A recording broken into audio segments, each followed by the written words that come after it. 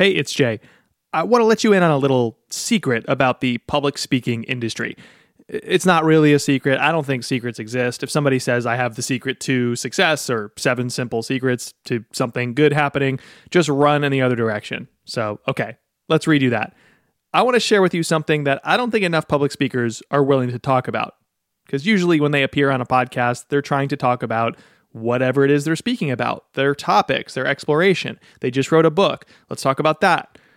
But if you look at the meta level, the structure of how great keynote speakers perform, and it is a performance, the best, the professionals, the people who, like me, earn a significant portion of their living through public speaking, they have to make a trade-off, which is you need to do the same type of talk, maybe even the same exact talk, over and over again. You trade off bespoke customization end-to-end for each audience for the ability to actually improve your material beyond what one instance of that talk will allow you to do. If you're hiring me to speak, for example, you don't want me to do something brand new. You want me to do the thing that I've written about, podcasted about, pressure tested publicly with real audiences, just like a stand-up comedian would, over and over and over again. And now you're getting the best of the best. However, you still need to customize. You still need to understand that each audience is in some ways slightly different. There are through lines, there are commonalities, of course. Your big idea should apply no matter where you're speaking. But what about your examples? What about your terminology? Like maybe you should say clients instead of customers because you're speaking to somebody different today. Well, that's where an approach needs to come in that I call making a modular experience. This is something I learned from very many good mentors. A modular experience. When you have a structure to whatever you're creating, you know the blocks and the beats. This happens in TV, this happens in podcasting, or it should. This happens in public speaking. The modules are these things that you can rip out and replace.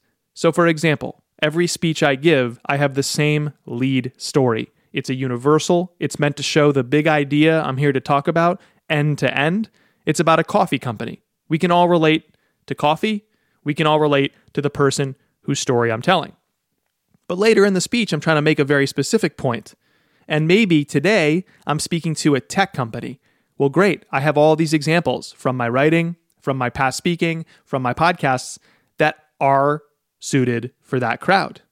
Maybe the next day I'm speaking to a group of people who are developing, something in HVAC. They're HVAC service providers, air conditioning and heating, etc. Well, that crowd might not really understand or even care to understand what goes on in tech. And yes, I could spend a lot of time trying to translate, but more so, I should probably rip out that second story and replace it with something that's more of a local business, a geographically constrained business, like the barbershop story I love to tell when I get on stages. So when your experience is modular, you're able to customize, repeat, test and tinker, and most importantly, improve your ideas over time. 2 people who understand that are Allen Gannett and Shane Snow. They're the co-hosts of a podcast called Creative Hotline.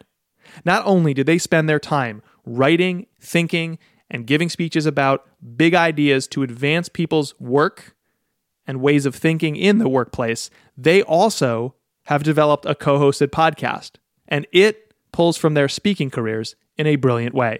It is indeed modular, and that is how the show keeps getting better and better. So my question to all of us is, how can we do that too? I want to know how to do the things you do. A thing or 2 or 3 that only comes from you.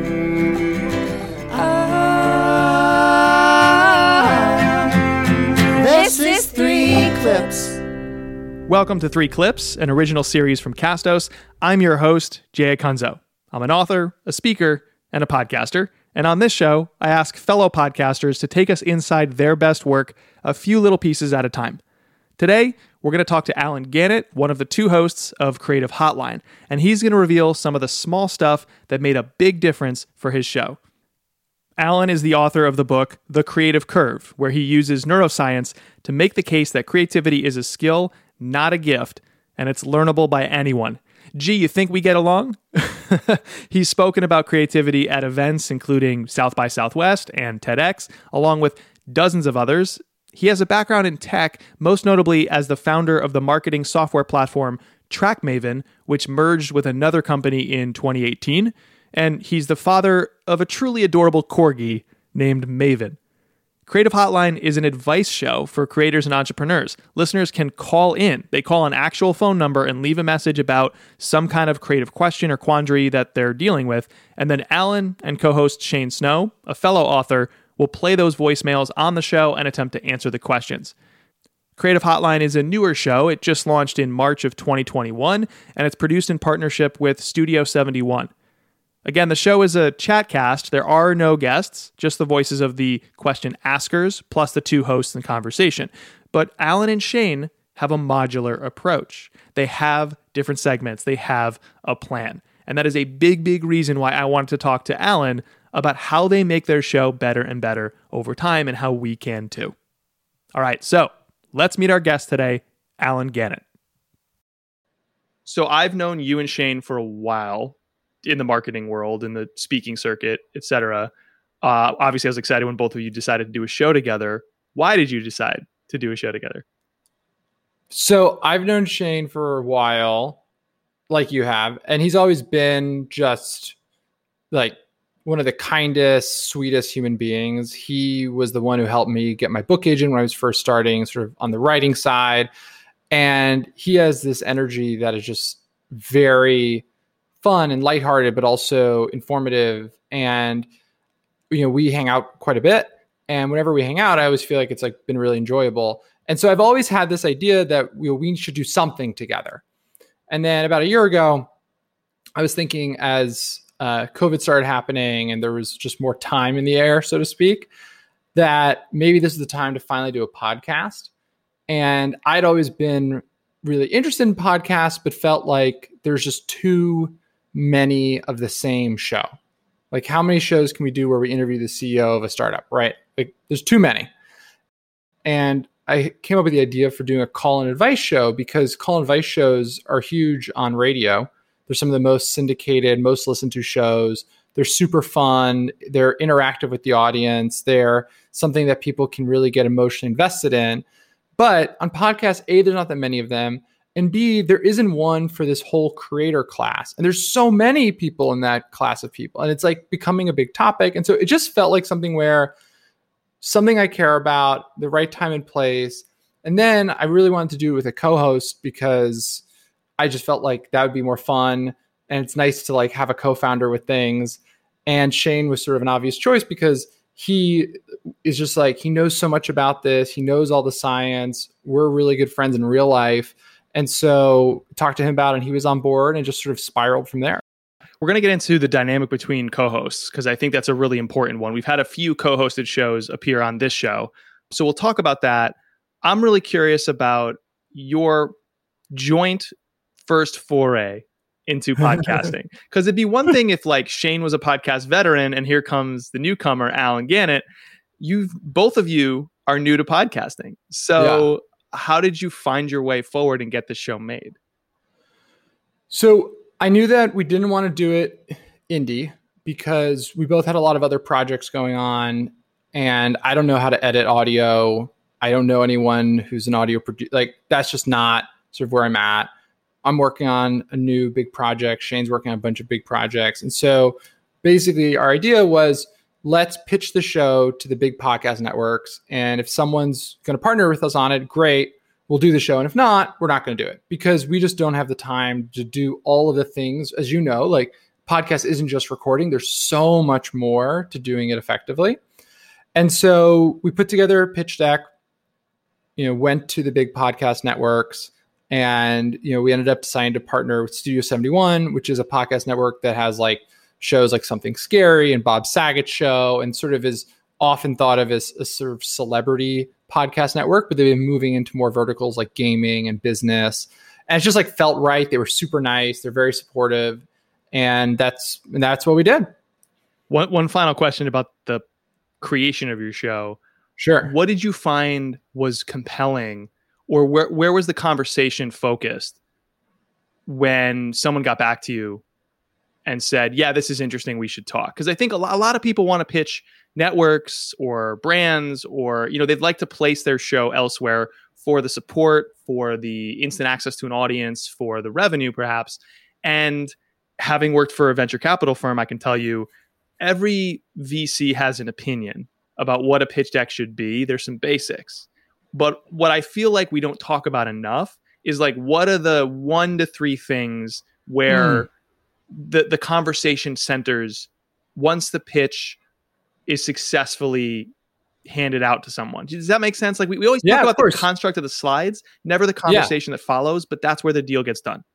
Yeah. So I think there's a few things that stuck out to them. One was that we both already had our own audiences. So there's an element of, we weren't building from scratch. We were building from scratch when it came to podcasting, but we had audiences in other places. I have a email newsletter that has like 45,000 subscribers. Shane, I think, has like 100,000. Like, we have big followings on LinkedIn. We have some audience in which there's a starting place. So I think that was a big selling point. And so I think the idea of doing a new and interactive format for a really important audience with hosts that had a bit of a starting advantage, because we already have an audience that's relevant to these topics. I wrote a book on creativity. Shane's written multiple books on collaboration and teamwork. And so I think that was all came together in a way that was really compelling. Awesome. I hope. So, okay, Alan, now that our listeners have had a chance to get to know you a little bit, they know the basics of who you are and the basics of your show, it's time to get into the making and dissect Creative Hotline. And every episode we use the same format. So each of our 3 clips helps us explore a crucial element of show development. Clip number 1 is about your premise. What's it about? Why do people subscribe? Clip number 2 is about your format and your experience. How is the show produced? Why do people stick around for the whole episode? And clip number 3 is about the connection that you and Shane have with each other, and also you have with the audience, the relationship that forms. And then in a 4th segment, we will put our clips aside and we'll talk about reinvention, because stagnation kills any creative project, no matter how good it started. And as a reminder to you, the listener, stick around after the closing credits of this episode, and Alan is going to shout out a show that is not at the top of the charts that he thinks is worth your time in our segment, Play It Forward. All right, Alan. So we're going to head into the first segment about your premise. Dun, dun, dun. There it is. Okay, we don't have to add in the sound effect anymore. There we go. For a listener, I think the premise is why people subscribe. It provides motivation to subscribe. And for most shows, we haven't really developed our premises enough. It's talking topics with experts, right? That's like too many shows. Like you said, how many shows do we need? Interviewing yet another CEO or the same CEO who's doing the circuit, or author or athlete, or et cetera. So premises are these really powerful things. And you mentioned up front in your pitch, you talked a lot about the original nature of the show. Like, the premise matters even to non-audience members, to folks who would buy your show, for example, or sponsor it perhaps, or maybe even come on the show if you have guests, which you don't. But the premise does a ton of good, and we don't develop it enough. You have a developed premise. So we're going to play a clip right now that conveys the power of your premise. We're pulling all 3 clips today from the very first episode of Creative Hotline. So it was your very first episode of any show ever, period. And the episode is titled Humans versus Machines, the Future of Creativity. And just to set up the clip here, Alan, we're going to hear your very first question on the show. First, we'll hear the call-in listener and their question, and then we're going to hear the first part of your answer. Let's take a listen. Creative Hotline, leave your question at the... Hi, Alan and Shane. This is Jocelyn, and I have been really curious, or even anxious, honestly, about technology and jobs. But more specifically, it seems like technology will be able to replace a lot of jobs in the future, but there will always be a need for creativity. Like, a robot can't exactly write an amazing fiction novel. So my question is, what areas of creativity are in danger of technological dominance? Or, do you think creative jobs and fields are actually safer than others? Thank you. So I love both parts of this question. The second half is definitely, I think, the easier half. So I will answer that half first, which is, I think creativity is definitely the most future-proof set of skills. If you think about AI, machine learning, all of these things, there is a lot of automation coming to white collar jobs. You see this a lot right now in sort of the legal industries and the finance industries, where things we never thought could be automated are starting to be literally done by machines and computers. But what that allows us to do is, as humans, we have more time for creative thought, strategy, it's things that are truly, I think, human oriented tasks. There's actually LinkedIn has had for the last 2 years in their survey of employers that creativity is the most sought after soft skill that employers are looking for, which, by the way, I think is a little like annoying, because I don't think creativity is a soft skill. I think it's a hard skill, but that's, maybe a fight for another day.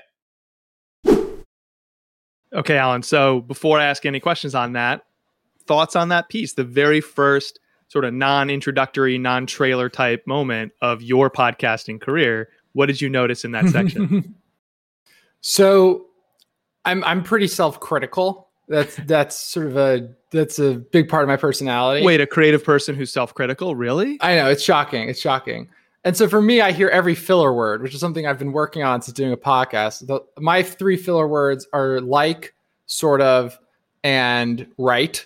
And I just use them too much. And so that, to me, that's the first thing I hear. I'm like, damn it, I said like twice. And how did you come to the decision with Shane or anyone else who might be working with you on the show that would lead off? Because that's an important thing. I understand why humans versus machines and the role creativity plays in future-proofing your job. I understand why that would be such a powerful topic to lead off in terms of all the episodes you're running. Why was that a question? Like, you got a few in this episode, so talk to me about that decision, because you're setting a tone for the whole premise of the whole show. So I think with the first question, our goal was to do something that felt widely applicable. And that is an emotion, that is a idea that I've heard from a lot of creators over the last 5 years of doing sort of creativity book and talking a lot about creativity. And so I think it was something that was both emotional, it was resonant, but it was also widespread. It wasn't a super niche question. Later, I think in this episode and also in other episodes, we have some questions sometimes that are much more specific to a person that maybe are interesting to listen to, but you can't necessarily relate to. This is something that really everyone who's in a creative field can relate to, and something you think about because it's happening so fast around us. So that was the idea for picking this one as the first question. And to give you the background, basically, Shane and I, what we're doing is we're either top down picking themes and then looking for questions in our sort of question bank that we have. So we have a bunch of people who've left us voicemails and finding questions that match that theme. Or we're seeing, a bunch of questions are coming in around a specific theme. Let's like make that a sort of a theme of an episode. Because we had a whole big discussion early on of, do we want the episodes to be thematic, or do we want them to just be, here's a grab bag of questions? And I think we made the right call of making them thematic, because it brings the conversation together throughout the questions, where it doesn't just feel like 3 sort of random hits. You both have a lot of advantages as podcasters, even though you're first-time podcasters. Like, you have both delivered hundreds of keynote speeches. You've written very concept-led books. And I think both of those things, like keynotes and the books, the style of books you've both written, lend themselves to developing a show that itself has an arc, right? That you have to have the starting moment and get them all the way to the end and help them see the world differently, just like a keynote. And also has a premise, like you could, in some scenario, this is how I wrote my first book. You could look back at a bunch of podcast episodes and write your book based on that, if you had a premise for the show, right? Like most people writing big concept-led books, it's a very short step to do a big concept-led podcast. It's harder to do that connection when you're just interviewing a parade of experts about some general topics. Yeah, because the issue there you get into is, Tim Ferriss, for example, has already cornered that, right? So there's only so many times we can write the 500 experts on life, mega book.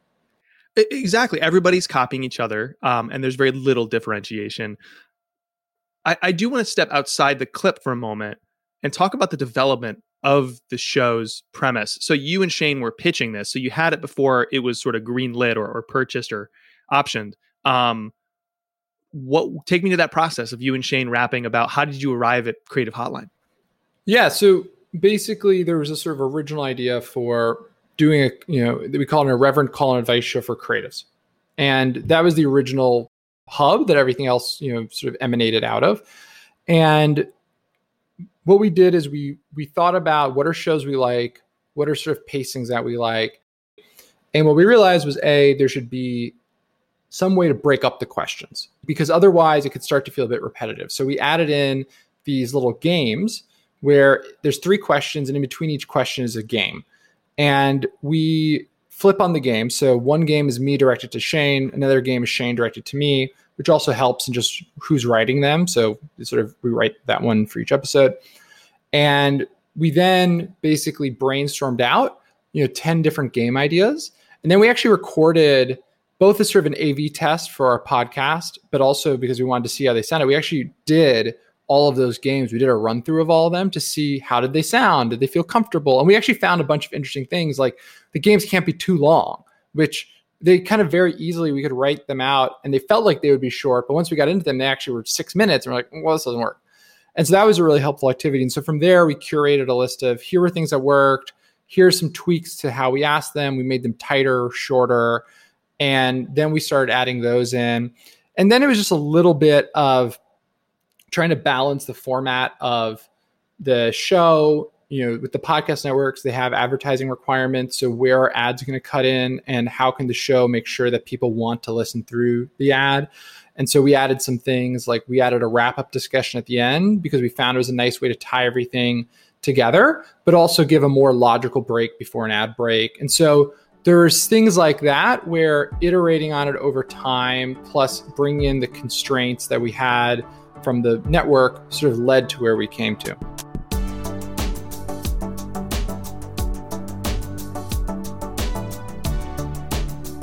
So we're going to move on to the second segment. So Alan, Creative Hotline, awesome premise. And an awesome premise is an awesome start. And then you got to go make the content. Got to make it the content, as my ancestors might say. Leave it in. Leave it in. The show is not just about some idea that sounds nice and then you don't execute well on it. The formatting, the structuring, the execution of the edit, it all flows from that premise. So they have to match. And so we are going to play a clip that shows us how wonderfully formatted Creative Hotline actually is. Because once you have a great premise, that gets people to subscribe. You need a great experience. That gets people to stay. And that's the point of the work. So same episode, we're going to move it forward. And, you're both serious about creativity, but you're also entertaining people. And so you'd mentioned the games that you interject into the flow of your listener call-ins. We're going to play a clip from one of those games. It's called Creative Hotline Bling. Can you just explain to people what Creative Hotline Bling is? So I think we're both pretty cheesy and we think word association's funny. And so when we call the show Creative Hotline, I think someone at some point made a joke of we have to do something with Hotline Bling. And so I'm infamously among my friend group, not very pop culture aware outside of Taylor Swift. And so basically we came to this idea of, Shane, who's much hipper than I, he should ask me Drake trivia questions, sort of a bit of a straight man, sort of, even though I'm gay, but a bit of a straight man comedy routine essentially. And so the result was Creative Hotline Bling. And what it is Shane asking me what I think are very difficult Drake related trivia questions. All right, let's experience that discomfort. Here we go. In 2011, rising megastar rapper Drake released a hit song where at one point he laments about how it got so empty. And then he says something that I think you'll find relatable as a creative person who feels pressure to keep cranking stuff out. He says, if they don't get it, they'll be over you. That new shit that you got is overdue. You better do what you supposed to do. You ever felt like that, Alan? All the time. Yeah, they're going to get over you if you don't keep cranking it out. Anyway, at the end of this, Drake decides that if he's going to pull this off, he says, I guess it's just me, myself, and blank. So this is the question. Who is it that's going to help Drake keep going, keep cranking out creative material? Me, myself, and who? So I will admit to not having heard this song before. So fair question. I've definitely felt the pressure of needing to sort of push yourself forward and the craft forward. So I empathize with Drake. I get what he's throwing down. Me, myself, those two words mean the same thing. So, I think Drake's a smart guy. I remember back when he was on Degrassi. I forgot if he was a good student in Degrassi, but we'll say he was. And I think that he believes in parallelism, right? He gets how to write a lyric. So if I had to guess, it'd be me, myself, and something that is also representative of himself. And I don't think me, myself, and himself doesn't have quite the right vibe to it. And so my guess is that it's me, myself, and I is the lyric. You think that the cliche, me, myself, and I, is actually what he's going to say? Yes. It all comes down to. Well, I don't have control of the sound effects. How do I do the? I can do it. I can do it. I got you. All right. Give me a you lose sound effect. Oh no! But also, you're kind of right. So maybe you get a little bit of applause. Drake says, "I guess it's just me, myself, and all my millions."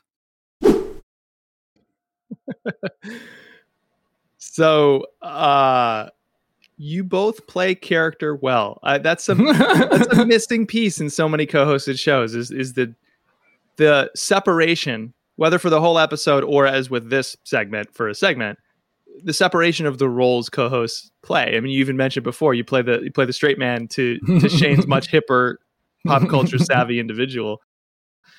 Was it natural for you to just start explaining your answer, or did you get a note saying or did you and Shane decide, I should talk it out before I give the answer? Because I think it was a really smart choice. Oh, interesting. Yeah. So when we tested it, what we found was that when we talked out the answer, it was much more interesting and fun and amusing than when we just answered them and did more questions. Because we did one format where it was we asked 3 questions and gave quick answers. And we found that wasn't really as fun as the sort of thought process version of it. So yeah, that was a result of doing the testing experimentation. When you say doing the testing and experimentation, was it only you and Shane kind of reflecting on your own created work, or did you open that up to, folks who were involved in the show or friends? So we sent it to folks at the podcast network and they sent back notes, which was really helpful. And then we also sent it to some friends who are sort of in the podcasting world, have their own podcasts. We sort of they'll have opinions on, and got their feedback. Thanks for including me on that, Alan. That was really nice of you. I really appreciate that. Next time let's just bank this episode and never publish it, Andrea. Thanks, Alan. Love you. We're gonna move on. I'm playing a character there. I am a little bit because I'm trying to bring out some dynamism, and I feel like that's what you guys do really well. And again, you're both public performers, lots of content online. Alan, you've done a lot of video. You've both done a lot of public speaking. It helps. And the weirdest thing I'd say about when you do public speaking as a career, I've given essentially the same talk about now 140 times. Oh yeah. And so I know my lines to a T. I know my pauses. I know my body movements. And it's not even something I'm conscious of. I know where to pause for jokes. I know where to pause for laughter. So that is one weird thing about the podcast is it is strange to not have the audience there and interactive. And also it's new versus I know my material when it comes to my keynotes so well. Yeah. And so that is fun. I do know sort of how to give a speech and how to talk and how to make things more dynamic. But I would say this is one of the fun parts of podcasting is learning that, and getting a sense for that. Talk to me about your performer voice. We've talked about the structuring of the episode a little bit with the game. What are you hearing about your delivery? Because it is different than a stage, but your delivery into a microphone and how that's changed.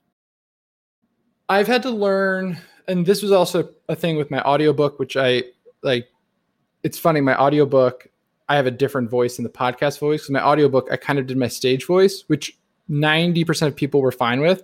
And it has on Audible, I think 4.3 out of 5 stars, which totally, that rounds up to 4.5. Totally reasonable. But there are some reviews where people are why is he shouting? Oh my God, me too. No, I'm so glad to hear you say that. My audiobook, I cannot listen to it because I'm oh no, this is not podcast Jay. This is stage Jay. That's no good.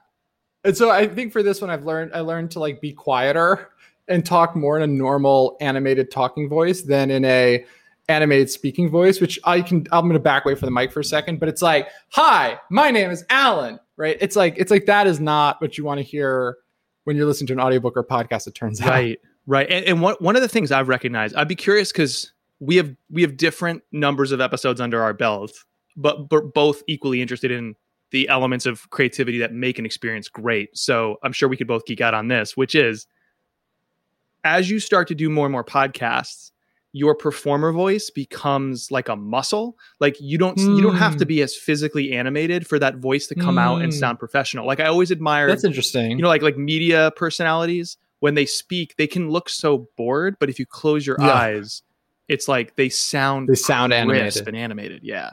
That's really interesting. Yeah, I totally buy that. I mean, my public speaking voice now, I mean, I'm still physically very animated, but it is something that's I get on a stage and I start talking. It's very second nature. Yeah. And so I can imagine that with sort of podcasting voice too. Do you have any tics that are not just the inserting of like filler words, like, you know, like that you've noticed with your podcast performance voice? Like when you're performing the actual material, are you thinking about different things you'd like to get better at? I would say that the ones on my mind right now, I'm a big believer in improve one thing at a time. Right now, my main thing is like, there you go, is like, right, and sort of. Uh-huh. I just use them too much. And I don't quite know why I use them because I don't use them when I give a public talk. So it's something to do with the fact that the material is more, you know, it's happening more real time. And so I think I'm using it as a way to slow down, to catch up with my sort of like brain voice. Because when I'm giving my talk, since I know all the material by heart, there's no need for those pauses. So it's something to do with how I pause. You know, Barack Obama uses "and" to do this. And I think I could probably find a more eloquent way to do that. I don't know what it is yet. Do you do that? I think a little bit. You know what it is? I had a friend tell me once, the great Tamsin Webster, who is a speaker coach and a wonderful speaker in her own right. We were chatting after an event, after a gig, about the craft of speaking, because we're nerds. And I was talking about how I was worried I go too fast because I'm energetic on a stage, also on a microphone. And she said something I'll never forget, which is, don't slow down, pause between bursts. And on a microphone, what I've realized is that's even more important because they can't physically see you or the waveforms. They have no like visual cues to follow. So the audience is slightly more behind a podcast than like a video or a speech. That's interesting. And, you know, I've talked to Andrea and Cherie, producers for this show, about this. It can plague us as editors too, because when we edit moments together, we can put them too close because we can see the waveform. So when we view it, it seems like there's enough distance between sentences. When we listen to it and like close our eyes, it runs together too much. So if you think of it as the audience is always slightly behind, they need a beat here and there, mid-sentence or post-point to catch up. I like that a lot. Yeah, pauses are so powerful, but I usually don't think about pauses in between bursts, but I like that idea. Because you're a naturally animated person. Don't change I talk that. Fast, yeah. Yeah, don't change that. You can't. You'd sound unnatural. You'd sound fake. So the way you harness it is you just sort of practice that, the pauses in between. I like that a lot.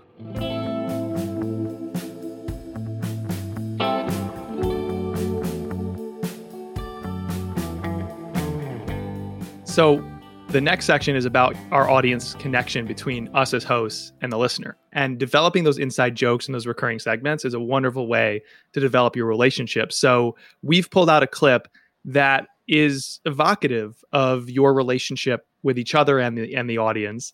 The caveat here is, you know, what's the point of that relationship? You know, it's not just to like grow the show, be number one, be the biggest. It's to create an experience that someone can declare is their favorite for the purpose you're aiming to embody. And what I love about the word favorite is it's irrational bias. It's the personal preferred pick. It's not an objective thing. So when you say this is my favorite shirt, you're somehow self-expressing. It's about your identity. So if I said to you, Alan, so there's this awesome new kind of like pseudo indie, pseudo country pop singer with like curly blonde hair from Nashville. Stop listening to Taylor Swift. Listen to her instead. What would you say to me? I would be grief stricken. Yeah. You'd be like, no, because Taylor is Taylor. Like Taylor is of you, right? Like she's part of you. Yeah. I can't even handle this. No. All right. We'll move on. It's fine. We're not here to traumatize our guests. Deeply triggered. The point being, we have this irrational bias, which as creators, we want from our audience. It is that deep relationship that nobody can compete with. So how are you trying to establish that? Well, in our third and final clip, here you are responding to another listener question. And this listener says that he coded, so he's an engineer, he coded and used a poem generator. The generator then wrote a poem and he submitted it to a poetry contest and was disqualified. And he asks if you and your co-host Shane Snow would consider his poem to indeed be a work of art, unlike the judges of that competition. And here's your response. I have a personal experience here that I'm going to share. This All is something we haven't shared before. But I was in Boy Scouts as a kid, and they have this thing called the Pinewood Derby, which is you make a Pinewood car, and you race it down a track, and whoever gets first wins. Sort of intuitive, right? Well, not so intuitive for me. So my dad and I were like, okay, we're going to make a car. And my dad pointed out that where does it say it has to be made of wood? And so we made a car out of metal and we brought it to the Pinewood Derby and we were disqualified because they were like, it's the Pinewood Derby, which to be honest was a fair point. And so, okay, so Kevin, I get you. That being said, in this case, well, that was a fair point. I actually don't think this was a fair point, no matter sort of what the normative sort of rules were, because ultimately, when we think about art, when we think about creativity, I mean, art, to me at least, is really all of the context around it. And so think about Andy Warhol, he literally would call a screen printer and say, I want, this image in these colors. And then it would be brought to him. Like his hand wasn't touching a lot of that stuff. In other instances, he was using assistants. Jeffrey Koons used assistants. So art is not about just the craft. In fact, many times it's almost how we manipulate or all of the context about the craft. So I actually think what you did is very artistic and very cool. My dad, by the way, when he heard that episode, sent me a really cute email about it. He was like, I remember that too. And I was like, okay, good. As long as we haven't blacked that out of our collective conscious.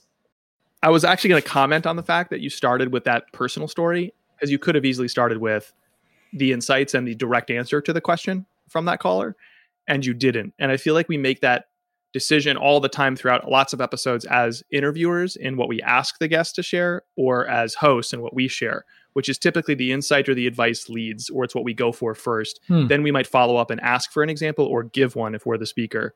And I think flipping that is way more powerful, where you share the anecdote, you relate to people, and then the insights flow more naturally and also are sort of stickier because you're open to listening. You're connected to the speaker a little bit more fully. I didn't think of it with that level of clarity. So, but I mean that I'm going to keep doing it then. That sounds good. There's another version of the show, which is what we call 3 times Jay overthinks things instead of 3 clips.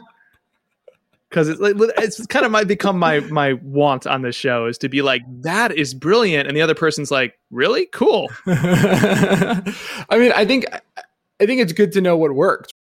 We were joking before about the sort of glut of interview shows, but I do think there's some interview shows that are quite good. And I was trying to think about why. And so when I started working on this podcast, one thing I admitted to you before we started recording that I'll admit to your listeners is I'm not actually a huge podcast listener. And so in preparation for this, I started listening to a lot of podcasts. And so I listened to the ones you'd sort of assume. I listened to Joe Rogan. I listened, I'm friends with Jordan Harbinger, who I think is a really great interviewer. I listened to a lot of his stuff and sort of just listen to Planet Money, the shows that everyone talks a lot about. I was like, I'm going to listen, try and get these. And one thing I thought was so interesting that really stuck out to me is the people who are really good interviewers, and I would include Joe Rogan. I know he's controversial, but I think we can agree he's at least objectively a good interviewer. Sure. Is they ask really relevant and contextual follow-ups to the conversation. They're not just going through a list of questions, but I listened to the entire 2-hour interview of Miley Cyrus and Joe Rogan, which is just an amazing feat of interviewing. And she'll say something and then they'll dive in and talk about it. And he'll sort of relentlessly want to ask more and more about it.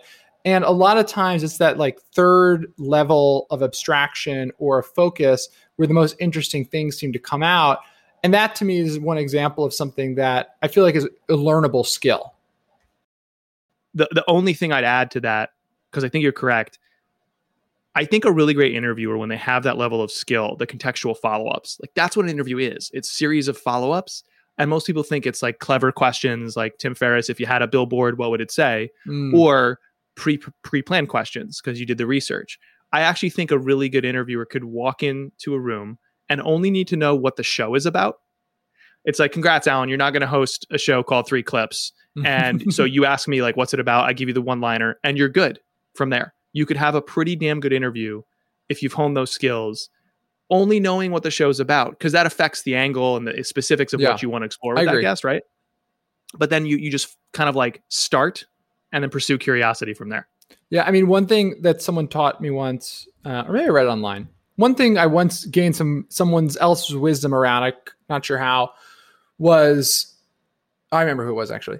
He told me when you're interviewing people, start with their childhood. If you're like, so I interview people for the books I write, and the advice you give is start with their childhood because everything roots back to childhood. There's so much of our lives that, really come down to sort of how we were raised and what that looks like. And people often don't talk enough about it. And so when you're interviewing someone, what I've found for my books is if I start there, A, I get a much quicker picture of who they are. B, they sort of open up much more quickly. And they also enjoy the interview more because the questions are more different and more novel, and they're approaching them from a more chronological perspective versus a highlight perspective where it's, you did this one big thing once. Let's talk about that.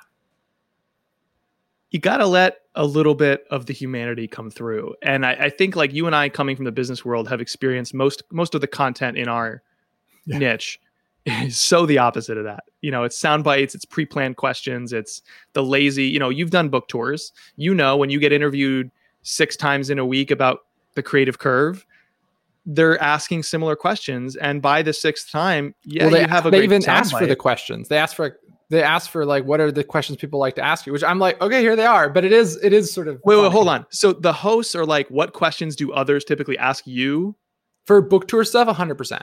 Oh no, especially mainstream press stuff. Like a lot of times they're like, do you have like example questions or common questions or FAQs that people ask a lot? Super common. Oh boy. I hope they're asking for it in order to then go beyond it so they know what not to ask. But no, yeah. Oh boy.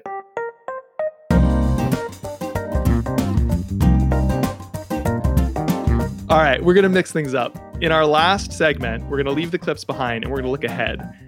Every creative project faces a source of friction known as time. The context changes, you change, the audience changes.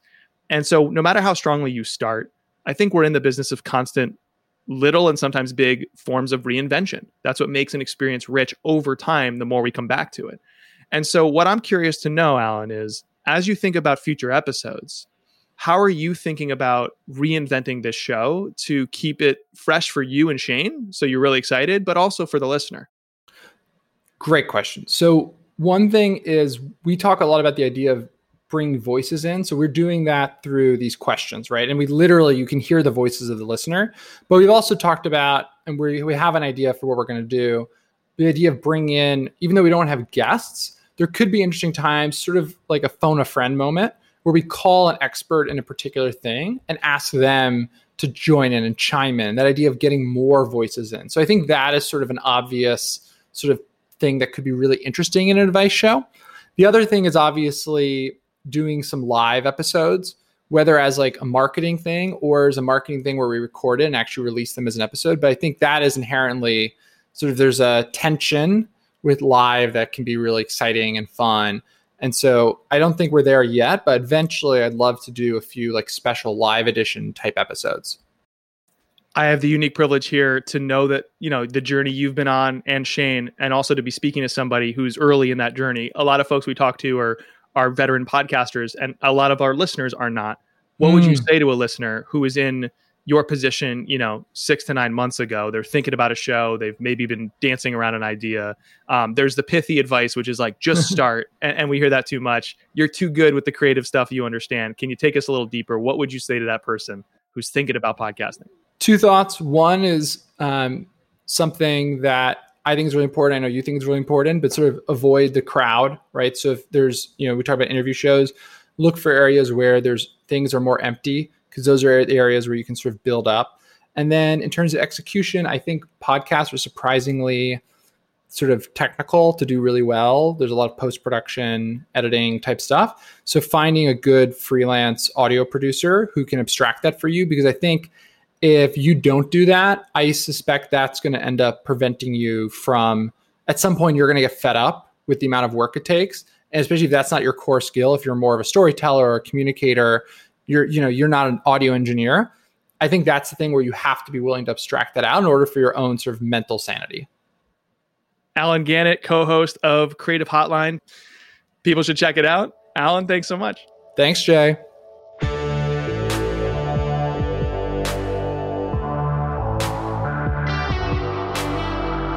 Thanks for listening.